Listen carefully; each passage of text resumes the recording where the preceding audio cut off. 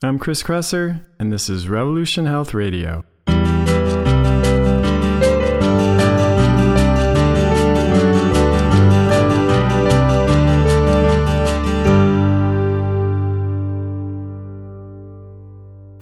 everybody, Chris Kresser here. I hope this podcast and my blog and books have been helpful resources for you and will continue to be. But if you've been struggling with a chronic health problem and are feeling stuck, consider coming to work with my team and me at the California Center for Functional Medicine. We work with patients all over the U.S. and have experience treating a wide range of conditions, including GI problems, autoimmunity, hypothyroidism, cognitive mood and behavioral issues, weight gain and metabolic dysfunction, and more. Our unique model teams clinicians with nurse practitioners and health coaches, all of whom are trained in my ADAPT framework approach to provide a high level of care to our patients. This means more support between appointments, personalized guidance on diet, lifestyle, and behavior change, a cutting-edge patient portal with 24/7 access to your labs and records, handouts and resources to guide your protocols, and a team of practitioners working together on your case. We're currently accepting new patients, so if you'd like to learn more, visit chriskresser.com/become-a-patient. Hey everybody, it's Chris Kresser. Welcome to another episode of Revolution Health Radio. Really excited about the interview this week. I'm going to be talking with Dr. Joe Mercola. Dr. Mercola is trained as a board-certified family physician and treated over 10,000 patients before transitioning to focusing full-time on his website 22 years ago. It has been the most visited natural health site on the web for the last 15 years. He's had many best-selling books, but his latest book on keto, Fat for Fuel, was the #1 book sold in the US when it was launched in May of 2017. Now, Dr. Mercola has a new book out called Keto Fast, and I'm really looking forward to talking with him about it because when I read it, he sent me an advanced review copy. I was pleased to see that his approach to ketogenic diet and intermittent fasting and fasting is very similar to my own and what I've arrived at through my own experimentation and also through working with hundreds of patients in this combination of keto and fasting. And he has a lot of the same concerns that I do regarding ongoing ketogenic dieting in many people and in extended water fasting in many people. And I really love the way that he's put it together into a cyclical approach with cycles of intermittent fasting and ketosis, and I think a safer and more tolerable way of getting the benefits of fasting without doing extended water fasting. So hope you enjoy this as much as I did. Let's dive in. Dr. Joe Mercola, thank you so much for being here. I've been looking forward to this for some time.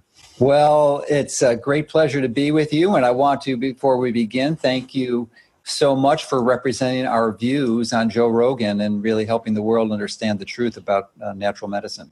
Oh, thank you for that. It was arduous, but hopefully worth it.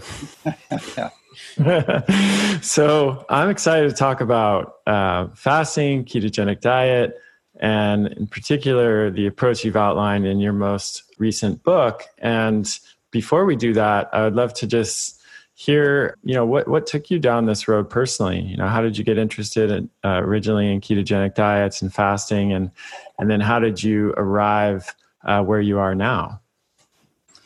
Well, I was motivated to start keto because of the buzz about it a few years ago, and I wrote a book, Fat for Fuel, several years ago. It's actually, the week it was launched, was the #1 selling book in the entire country.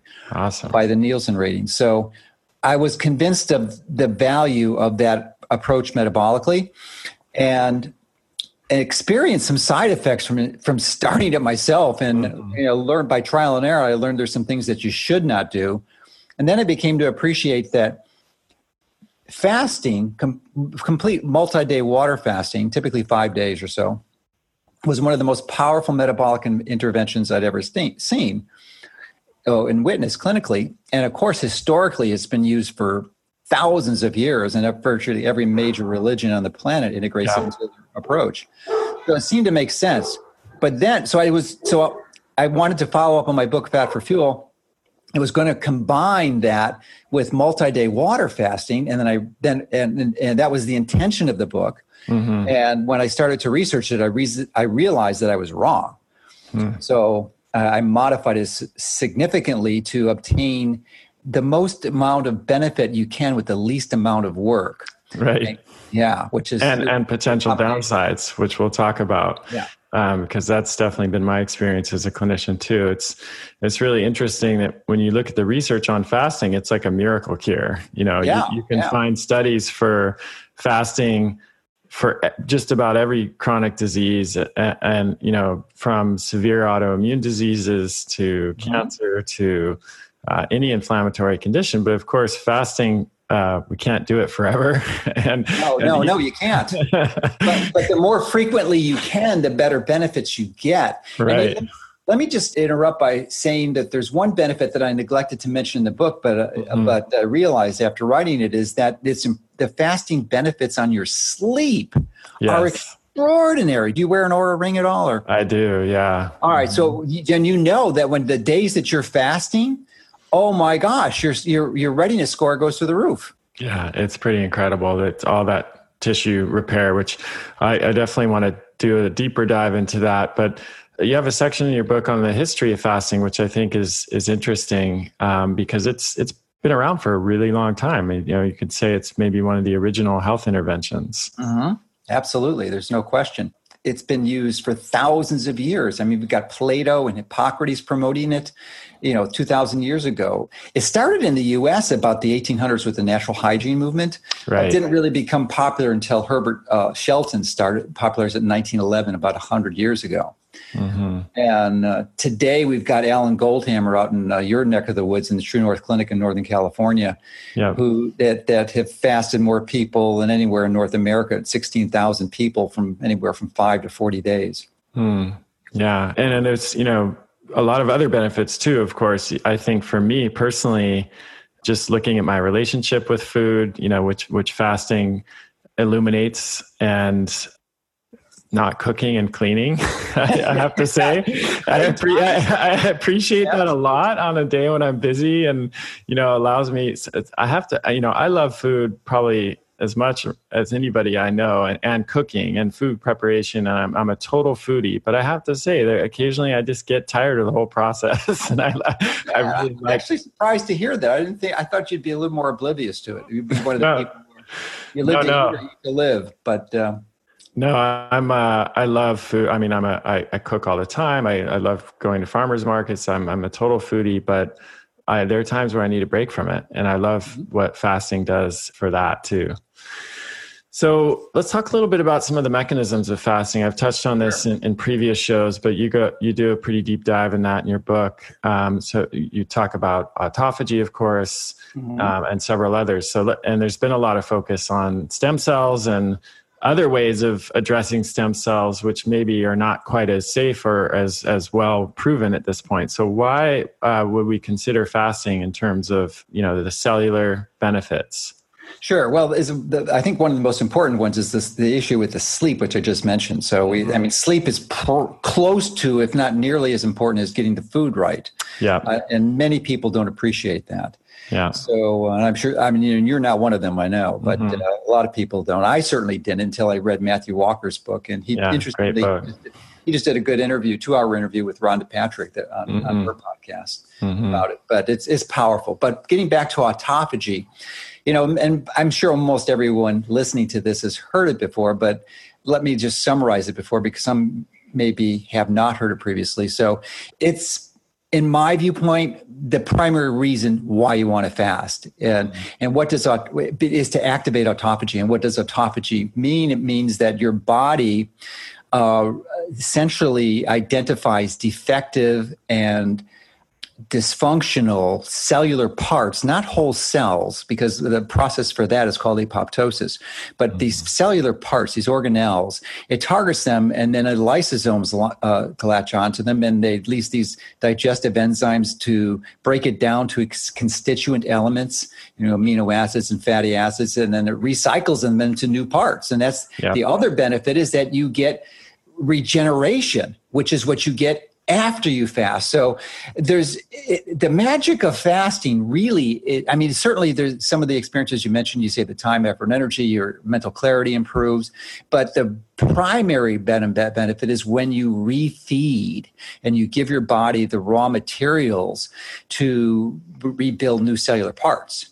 I don't think that's well understood, actually. And I think I really loved how clear you made that in your book. And especially when it comes to refeeding, which we'll talk about earlier, is one of the ways of addressing the potential downsides of fasting and doing it cyclically.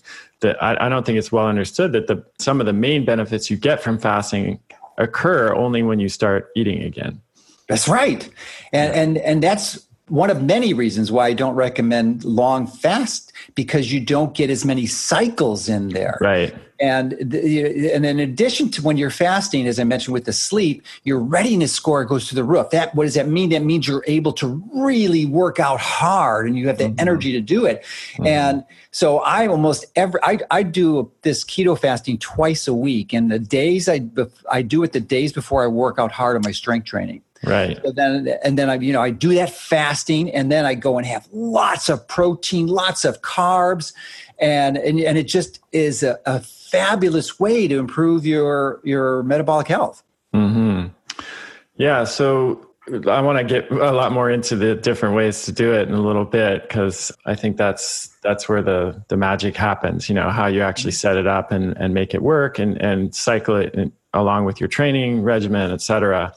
But another thing I think we're both interested in terms of fasting is gut health. So I see a lot of patients who have SIBO and, all kinds of long-term GI issues. And maybe they've done several treatments for SIBO. They've taken rifaximin, and we've done botanical protocols and other strategies. And either it goes away for some time and comes back, or it never goes away at all. And I've become increasingly interested in fasting and ketogenic diet and cyclical keto and fasting as a tool for addressing these conditions. So can you talk a little bit about that? Yeah, I couldn't agree more, because, and I'm not sure that anyone understands exactly the mechanism, but more than likely it's a jumpstart to your microbiome health. It improves the diversity, and it helps repair some of the leaky gut issues where you have these essentially spaces within the membranes in the intestine where large molecules can leak through and cause major problems. So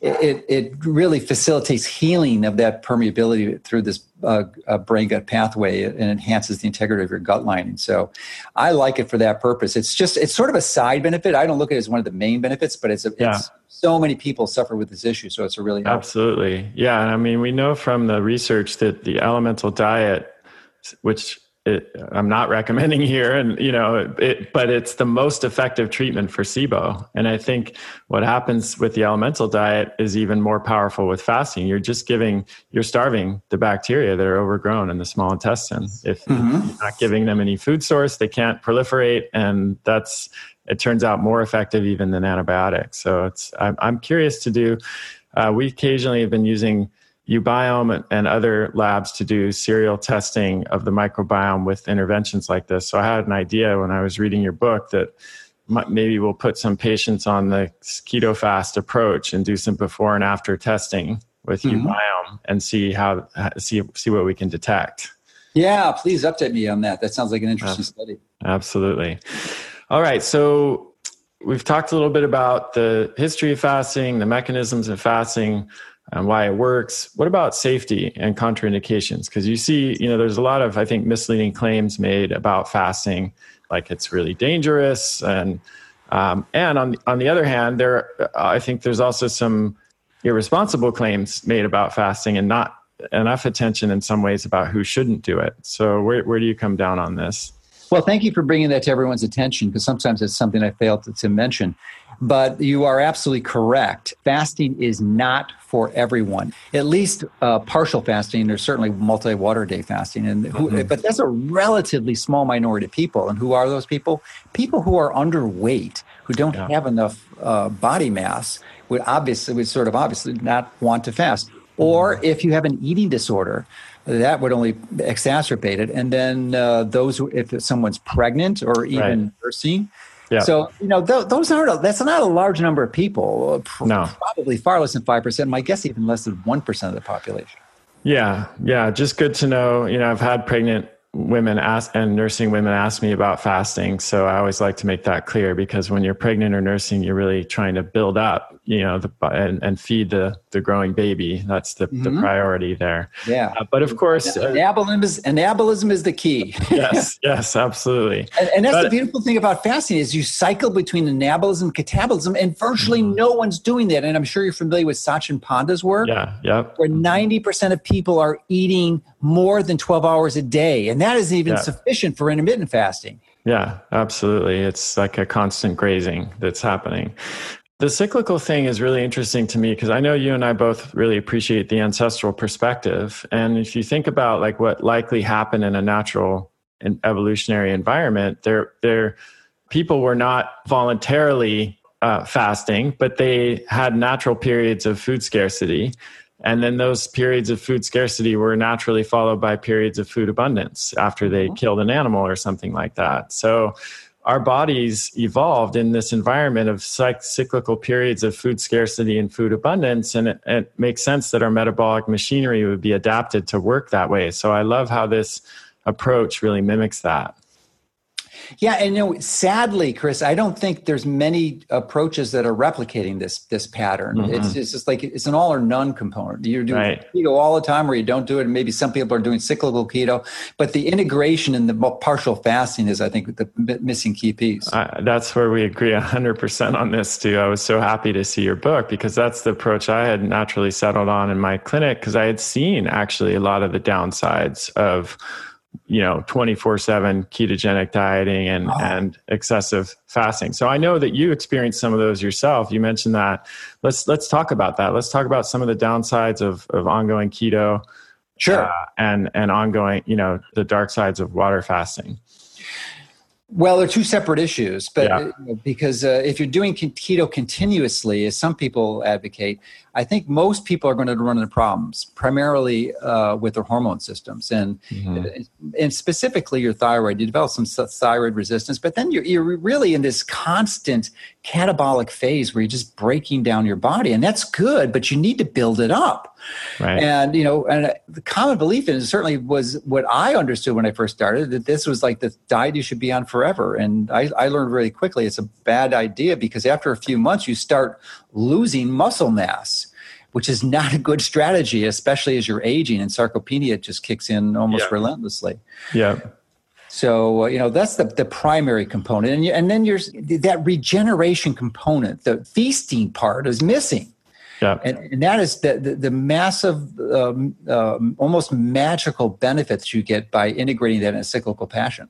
Yeah, I've also seen even with people who had phenomenal results with keto for weight loss initially that they get a plateau or even start to move back in the other direction. And it's been in some ways challenging for me my approach with them was usually to actually have them start eating more carbohydrate, which seemed counterintuitive to them because they had such great results, from doing keto initially, but that can often kickstart the weight loss process again. And I think you've explained why in the book in terms of how all of those mechanisms that get engaged when you start the refeeding process. Right. And then what about, water fasting, that this is a powerful strategy. It's something that's got a lot of history behind it, but what are some of the downsides there? Well, one of the primary downsides is that it made a lot of sense historically, and that's why it was done for thousands of years, and is still done. But we live in a different century, the 21st century, that didn't exist previously, obviously, and one of the major contributions within the last 100 years is that we've had the chemical industry make loads of tens of thousands of different chemicals, and most of these chemicals are fat soluble. And being fat soluble, they tend to wind up being stored, not metabolized, but stored in your fat cells.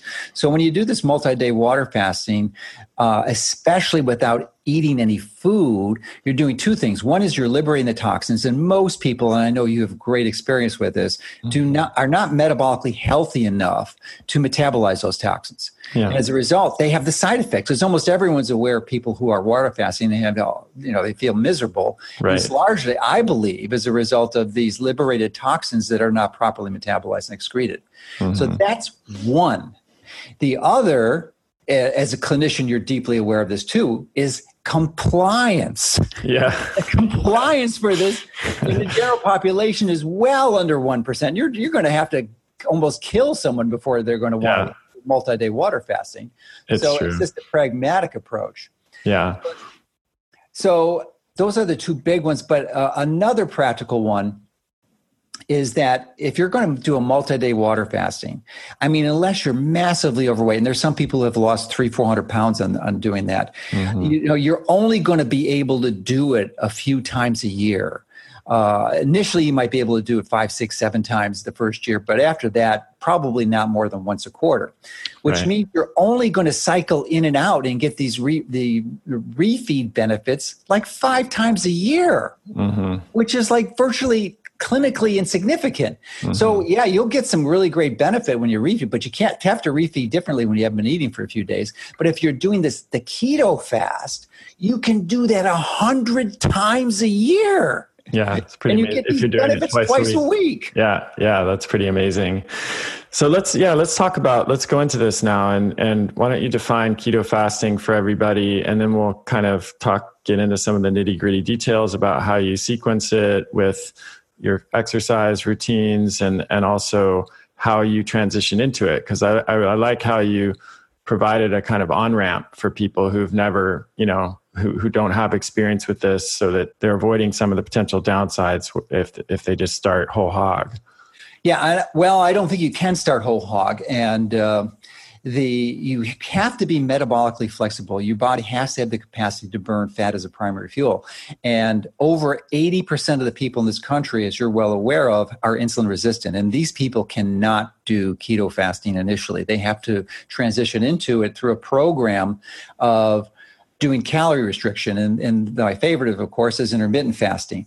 So, and it's not just a 12-hour, because I don't think virtually any benefits occur at 12-hour. It probably starts at 14, but I think you're going to get most of the benefits from 16 to 18 hours of a window where you're not eating. So otherwise eating within a 6 to 8 hour window a day, which is the exact opposite of what most people eat.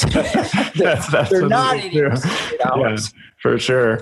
And during that intermittent fast period, there are a lot of different ways that are recommended to do this. Some recommend just, water and non-caloric beverages only, like black coffee or black teas. Others say it's okay to eat, to have a little bit of fat in the coffee or tea during the intermittent fast period. Where do you land on that? I'd like to go with the no calories, because I really want to try to get as much benefit from autophagy, and certainly most calories will tend to inhibit autophagy. But in the transition period, the initial 4-week phase that I recommend that everyone do, and unless they've been doing it, like you could start this thing this week because you're doing it. Yeah. But if you haven't done that, then you need to essentially work up to the point where you're only eating within 6 to 8 hours, and then do that for 4 straight weeks. Now, during that transition phase, I think it's okay to have a little food and snacks, especially like coconut oil or MCT oil, if you're feeling fatigued, because your body needs to become metabolically flexible, and you aren't yet. So you're going to need some fuel source, and those types of fats will rapidly be absorbed and converted to energy, so you'll feel better. But once you're doing it, then I don't think it's wise to, at least from my perspective. Right. So you compress your eating window to 6 to 8 hours for 1 month, and that's no calories during that period, unless you need a transition period where you're having maybe a little bit of fat during that time. And then what? What's step 2? Well, this is what I've learned from trial and error. So let's say you have a 6-hour eating window. So your first meal is at 9 a.m. in the morning. Your last meal is at 3. 3 p.m. Yeah. So the one caveat in that intermittent feeding window is to make sure that you're eating your last meal is at least 3 hours before bedtime, which can be a social challenge for many people. But I think metabolically, that's what your goal is. And if you do eat a meal in that time, make it really, really light. Right.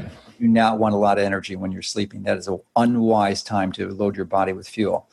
So your last meal was at 3 o'clock in the afternoon. You come around to eat breakfast a day at 9, which would be the normal day, the time that you would eat. So instead of eating your regular meal, you only have like one meal.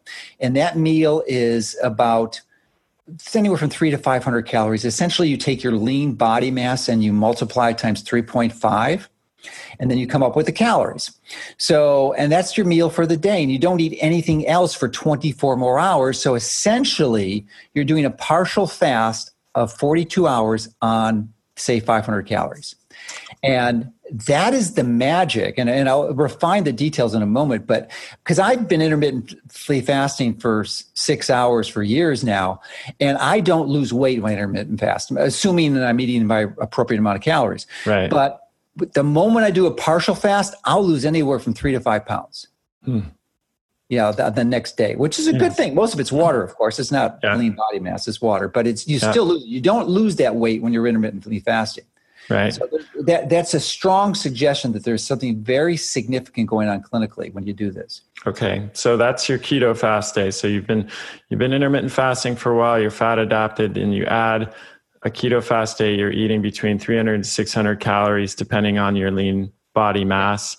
And you go through this very clearly in the book. There's a great chart actually that takes you through this, which I found to be very helpful. Well, let me be specific on what that food is, though. Yeah. We've actually have a company keto fast cookbook, where you can actually create meals that are designed to do this. Yeah. But what I do to simplify it is, and I've actually modified it somewhat since the book was published, is that 50% of those calories, I believe, should be protein. Because that's going to fuel your detoxification system. So it's anywhere from 20 to 50 grams or so. But here's the key okay, let me finish this off.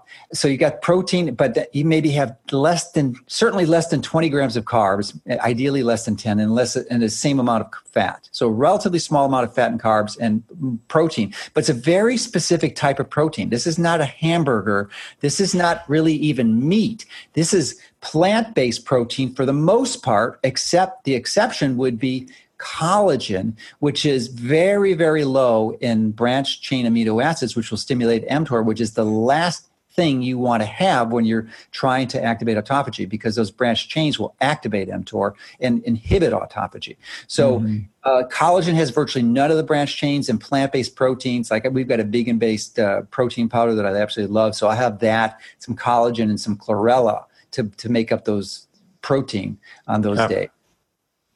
Okay, so you're eating a certain amount of protein, you're keeping the carbs under 20 grams or even 10, and then the remainder of whatever your calorie is between 300 to 600 would be fat. Yes.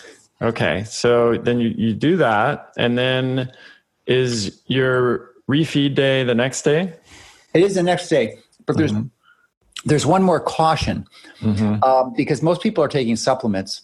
And many people have identified themselves as having an MTHR genetic SNP. Yeah. So they're taking methylfolate or methyl B12. So on the day that you're keto fasting is the day that you do not take methylfolate, do not take methyl B12. And why is because those are pretty much anabolic supplements. These are supplements that pregnant women take to build their baby. So the last thing you want to do is stimulate anabolism. You want to stimulate catabolism. So don't take any methyl B12 or methylfolate, or colostrum would also do something similar, or even ketone supplements, right? Like ketone esters, because what happens, it's really interesting. The ketones essentially break down to butyric acid or butyrate, and the butyrate will actually increase acetyl coenzyme A, which also inhibits autophagy. So just let your body make its own ketones. You don't take any extras. Yeah. Okay, so we've got those cautions for the fast day, and then how do you approach the refeed day? Oh, the refeed day is the feast day. It's a fun day, yeah. There's not too many limits on it. You just have, other than high quality foods, but I would go crazy with the branch chains. That's the days I have the whey protein. I have lots of whey protein. That's the day that I think strength training, that is the day that you really push it very hard, stress your body, because your sleep is going to be through the roof. It's going to be unbelievable. And you'll be able to work out very hard. So then you have lots of good protein, maybe 25, 50% more than you normally have. And you give your body the fuel to rebuild your tissues. Oh, the other benefit of that happens is that during the partial fast, you're going to activate the stem cells. I know you mentioned it in the intro, but we kind of slid past that. And there's a lot of people nowadays who are advocating stem cells, whether autologous or otherwise. And first of all, it's very pricey. I mean, a minimum is $5,000, but more likely 10 or 20,000. And I'm sure some people get benefits, but there's no question there's a cost to it. And there's some concern about the safety of these things too. But I think it's a far better approach to use your own cells and activate them, which clearly keto fasting will help activate. Absolutely. And for you said maybe double your typical protein intake. You're still eating this during your 6 to 8 hour window. Yes, there's no change there. Just to clarify. And then what about carbohydrate ranges for people? Yeah, I think that I wouldn't go a lot more than 150 grams of carbs, but those are the days when you have a lot of carbohydrates. There's no question about it. And 150 is going to feel a lot more than 10 the previous day. That's going to feel like a feast, like you said. It's going to be it is an absolute feast. In fact, most of my days, I feel like I've had a Thanksgiving on Thanksgiving. I'm stuffed to the max. I mean, somewhere about between 4,000 and 4,500 calories. Right. Okay. So we're sequencing this. You've got your intermittent fast day. You got your keto fast day. Then you've got follow that by a refeed day. And I know from your book and just talking to you, you're doing 2 keto fast days a week. So you recommend between 1 or 2, depending on the goals and what's going on for that person.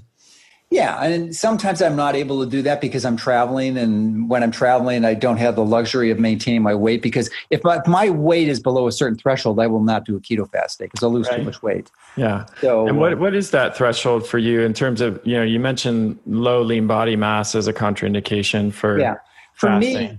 For me, it's, I think I'm under 10% body fat, and I like my basal weight is, I don't like to go below 175. I'm trying to get to 185, and on my I'm getting closer, and I've gotten closer there since I've started increasing the protein on the partial fasting days. Yeah. So just so everyone knows, you're a tall guy. I was surprised when I met you because I'm tall. I didn't know you were as tall as you are. So 175 is pretty lean for someone your height. Yeah, so I'd like to put on a little muscle mass. This year I turned 65, so sarcopenia becomes an issue. 50% of people who are 80 years old have lost most of their muscle mass. Yeah. So you've got to be aggressive and prevent that inevitability. It's super important for healthy aging. I learned that a while ago, and I think it doesn't get enough attention. Which, of course, is why strength training is so important as you age as well. And interestingly, and Jason Fung addressed this in his most recent book, The Longevity Plan, I think. I'm not sure the exact title, but it's his most recent book, that your needs and requirements for protein increase as you age. Mm-hmm.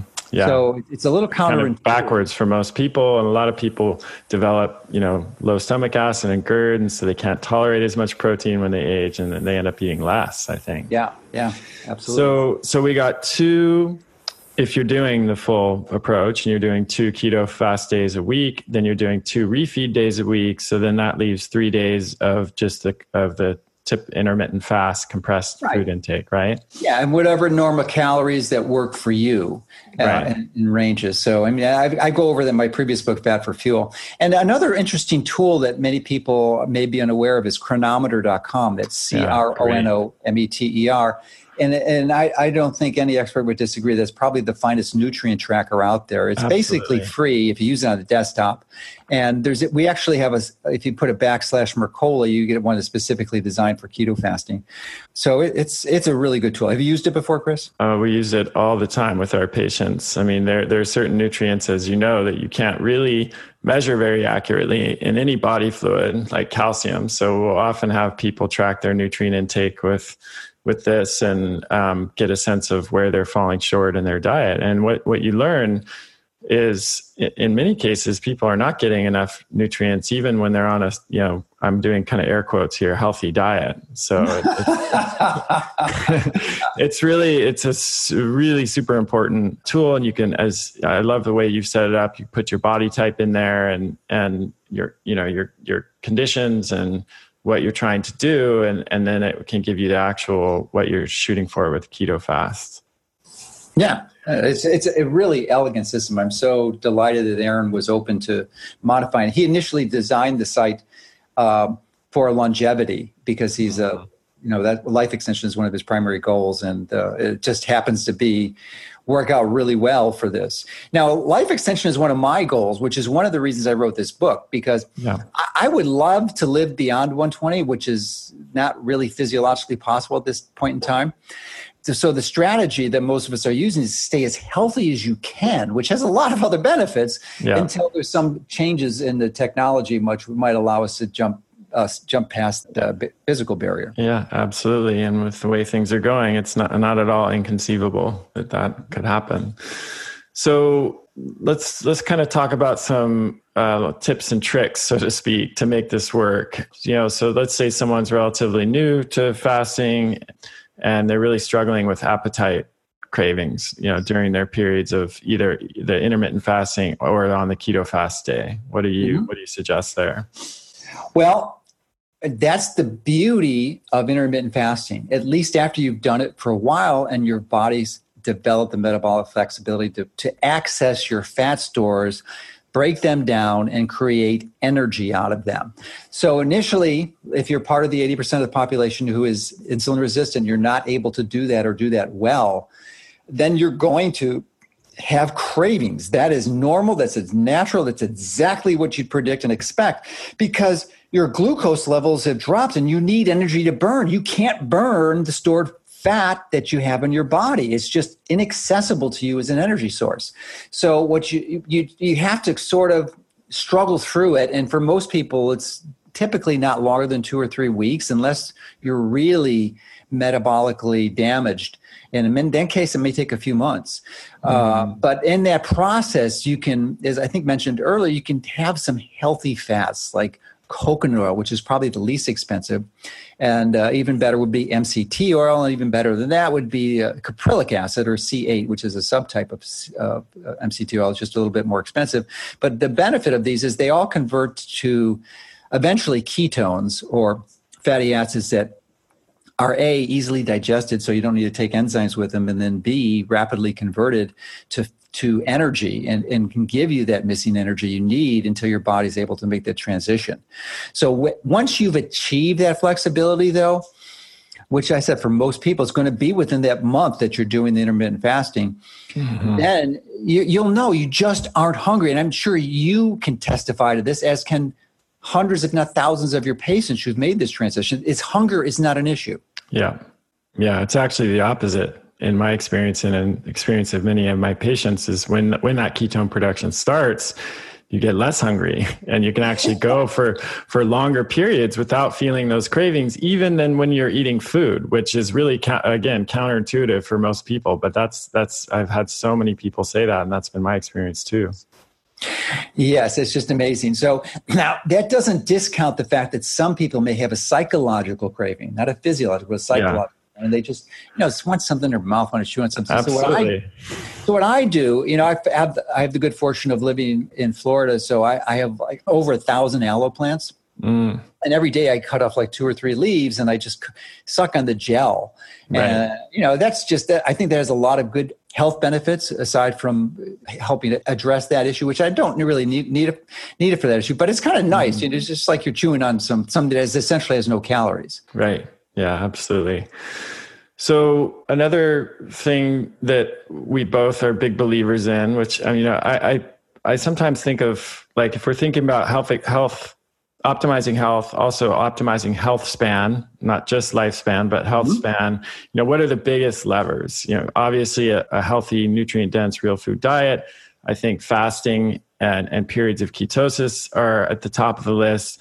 And I would also put sauna at the top, and hot and cold, and possibly cycling between those two at the top of the list too. And I know you're a big believer in that too. So how do you use sauna how do you cycle sauna use into this protocol or this approach that you're doing? And tell us a little bit more about your approach there. Yeah, well, I'm absolutely on the same page as you. There's no question that I believe that the cyclical use of exposure to hot and cold will help improve your health. It's just pretty well. There's many studies that just strongly suggest that, certainly the Finns, but they use a traditional sauna, which is a little bit more challenging and not as readily available in the U.S. unless you go to one of these big institutions. Right. So, what most people are using in their home, because it's so much more convenient. And in the Finns, almost everyone has a sauna in their home. I mean, I don't think you can build a home in Finland without a sauna. Pretty much. Yeah. But it's miserably cold there most of the year. Yeah. So anyway, here in the U.S., we don't do that. So most people have resorted to using infrared saunas, and that was been the rage for a long time. There's some major problems with it, which I'd like to address. So they were initially started as the far infrared saunas, and almost all the initial units had really high EMFs, specifically the magnetic fields that were through the roof. So you'd be damaging yourself from a molecular perspective from exposure to these frequencies. But then there's other issues with that. And I was convinced that you could modulate the far infrared to be the best sauna, so much so that when I was at Bulletproof in 2017, there was an exhibitor there named Brian Richards who founded the company Sauna Space. And he seemed like a bright guy. So I wanted to have a discussion with him, wanted to be respectful, but my intention was to sort of decimate him with these arguments. And it turns out the exact opposite occurred, and he decimated me and he converted me to this understanding of the amazing benefits of near infrared saunas. Yes. And one of the primary ones is that the sunlight, people don't understand it, but 40% of the rays from sunlight radiation are infrared. Yep. And mostly near infrared. I mean, there's some far, but it's mostly near. Mm-hmm. So that would strongly suggest that regular exposure to these frequencies is probably a good idea. Yeah. And just so you know, I have a Sauna Space, and Brian has been on the podcast. I have the EMF. I'm so glad to hear that. Free Sauna Space. So yeah, we're big believers in that as well. Yeah, I love Brian. I did an interview with him too, and he's just, he absolutely converted me to this understanding. So I'm preaching to the choir with your with the listeners. Yeah. So I'll skip over that. Just listen to your previous. Oh no, it's great. I'm just curious. Like, how do you do you do any specific timing with the sauna? Yeah. Well, I was going to go further into the details of the difference between the far and the near, but Jimmy, let me just mention that you have the EMF free one. I do, yeah. Okay. No, so then that's the exact same one I use. It is, in my view, the best sauna on the market. It is not the most convenient sauna to use or practical, but it is the best from a health perspective because it helps put your body into a parasympathetic mode because you're shielding all the frequencies coming out. The whole sauna is grounded, and you're just getting these healthy benefits, and it's putting your body in a state which it could benefit from to detoxify. So one of the, as I alluded to earlier, when you're doing the partial fasting, unlike intermittent fasting, even in intermittent fasting, you're going to stimulate autophagy to a degree, but a relatively minor degree compared to what you do with keto fasting. So the morning after your keto fast, you are really going to be excreting toxins. So one of the ways that you can help facilitate the excretion of those toxins through your sweat is through regular use of the near infrared sauna. Now, if you can't afford the $8,000, the EMF-free sauna space, and many people can't, and there's nothing wrong with that, then you can get a lesser expensive version. They sell them, Sauna Space does, of course, but you can even go and use Sauna Therapy purchase the book Sauna Therapy by Lawrence Wilson and make one yourself. Absolutely. Just be careful on choosing the materials wisely, because you are heating this thing up. And if you've got toxic materials in there, you're going to be breathing them in, and you're sort of defeating the purpose of doing it. Yeah. And just to clarify to the listeners, the basic Sauna Space unit, the bulbs are shielded from EMF. So they're in Faraday cages, and you're not getting EMF exposure from the bulbs. The difference with the full EMF protective units is that it's shielding EMF from outside of the sauna, from coming in. And so it's got a liner around the whole sauna that keeps, ambient EMF from coming in the sauna. So I just wanted to clarify that, Brian's really good about, even with the basic sauna, that there's no EMF exposure from the bulbs themselves. Yes, and part of the reason for that, and let me continue to improve the clarification, is that not only although is the shielding there, but that shielding is grounded, right, which allows to dissipate the electrical fields that you're exposed to straight down to the ground. Mm-hmm. So you got to be careful about the grounding component too. Absolutely. So just to put this all together, the week would look like you've got your intermittent fast day, a keto fast day.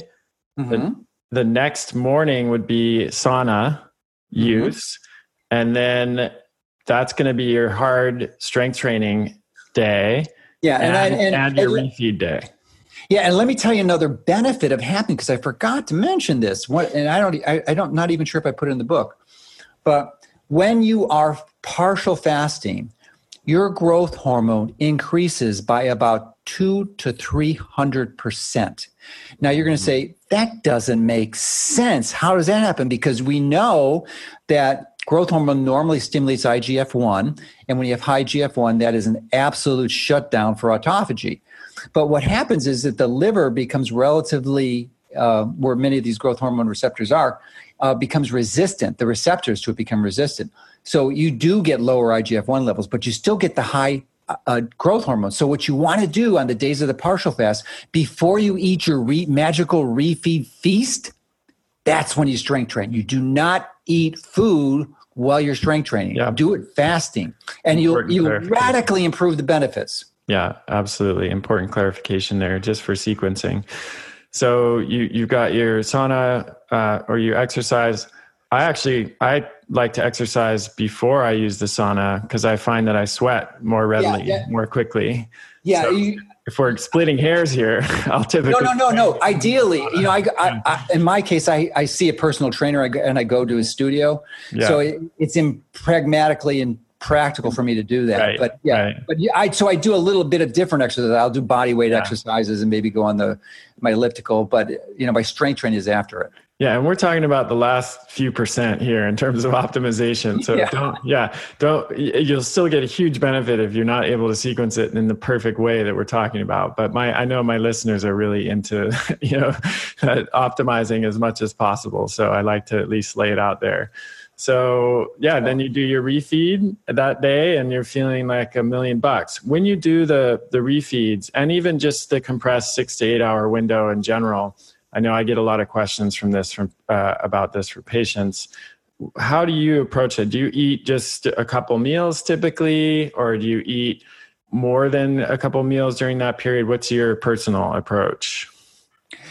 Well, it's not much different than my normal days, except I eat more food. Yeah. So instead of having 2 eggs in my salad, I have 3 eggs. Right. And instead of having vegan protein in my smoothie, I switch over to whey concentrate. Mm-hmm. So I have a lot more branched chain amino acids. I change the ratio of those things around. And, it's the sequencing and the timing, the cycling that is so important. It's so massively overlooked. If you don't understand that and you get the timing off, you're going to sabotage most of your benefits. Yeah. So you're basically sitting down and eating the same number of times. You're just adding some more calories, and you're also switching the types of maybe the type and the amount of protein and carbs. Yeah. Now, and if you're going to eat later, that would be a day to eat later. Now, let me caution you, especially if you have an Oura Ring, and you probably know this already if you do, that on that day that you're strengthening and you're really pushing it, your readiness score is going to go down the next day. maybe by 10 or 20 points, typically 20 points. Yeah. Yeah. So don't be surprised. That's good. That's fine. That's part of the normal cycling in and out. It's that cycle of catabolism.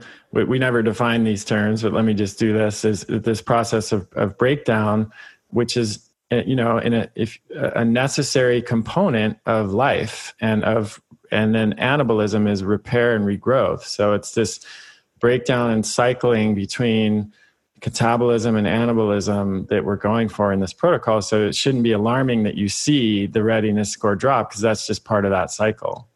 Yeah, and what we're doing with this, as you mentioned right in the beginning, is we're replicating ancestral patterns, which has just essentially been abandoned by the typical diet. Absolutely. Well, I'm really excited about this strategy. We've actually already started using it in the clinic with patients, and having some good results. So we typed up a whole thing and directing them to your book and your cookbook, and then it's pretty close. That's why I was so excited when I saw your book. It's very close to what I was already doing, but I really like how you kind of systematized it, and patients are finding it really easy to follow, and they're getting some really good results. So I'm excited about the book. It's called Keto Fast. And then there's also, you mentioned the cookbook. I know when is Keto Fast out? And then when is the Keto Fast out? Comes out, I believe, April 30th. And the cookbook will be out shortly after that, within a week or two, I think. Awesome. Yeah. And the cookbook is super helpful too, because I think this will be a little bit of a new approach for people, and just getting a sense of what they can be eating during these various phases is really helpful.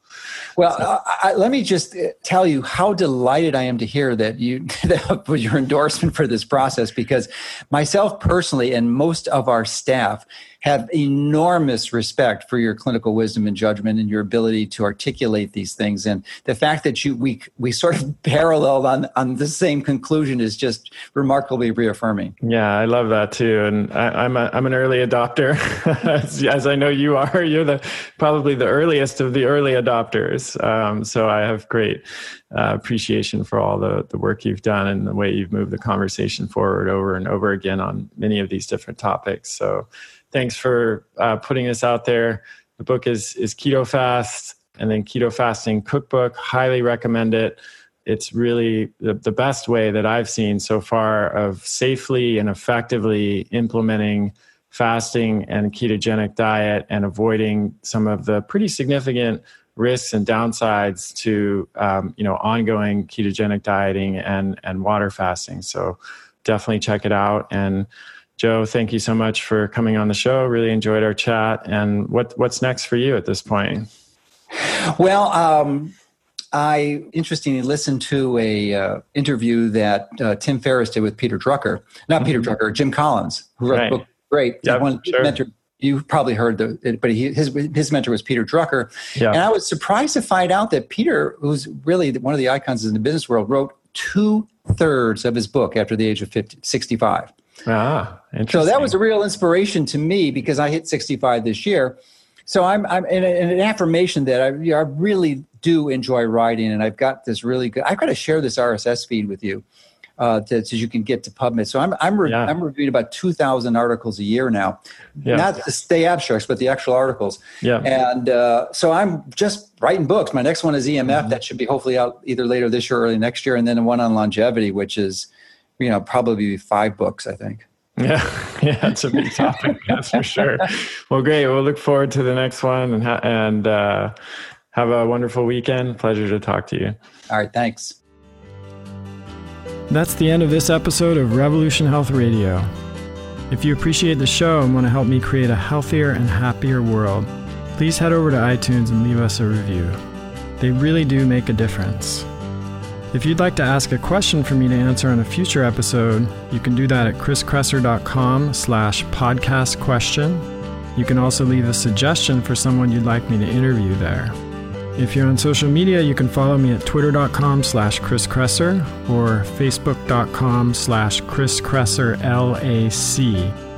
I post a lot of articles and research that I do throughout the week there that never makes it to the blog or podcast, so it's a great way to stay abreast of the latest developments. Thanks so much for listening. Talk to you next time.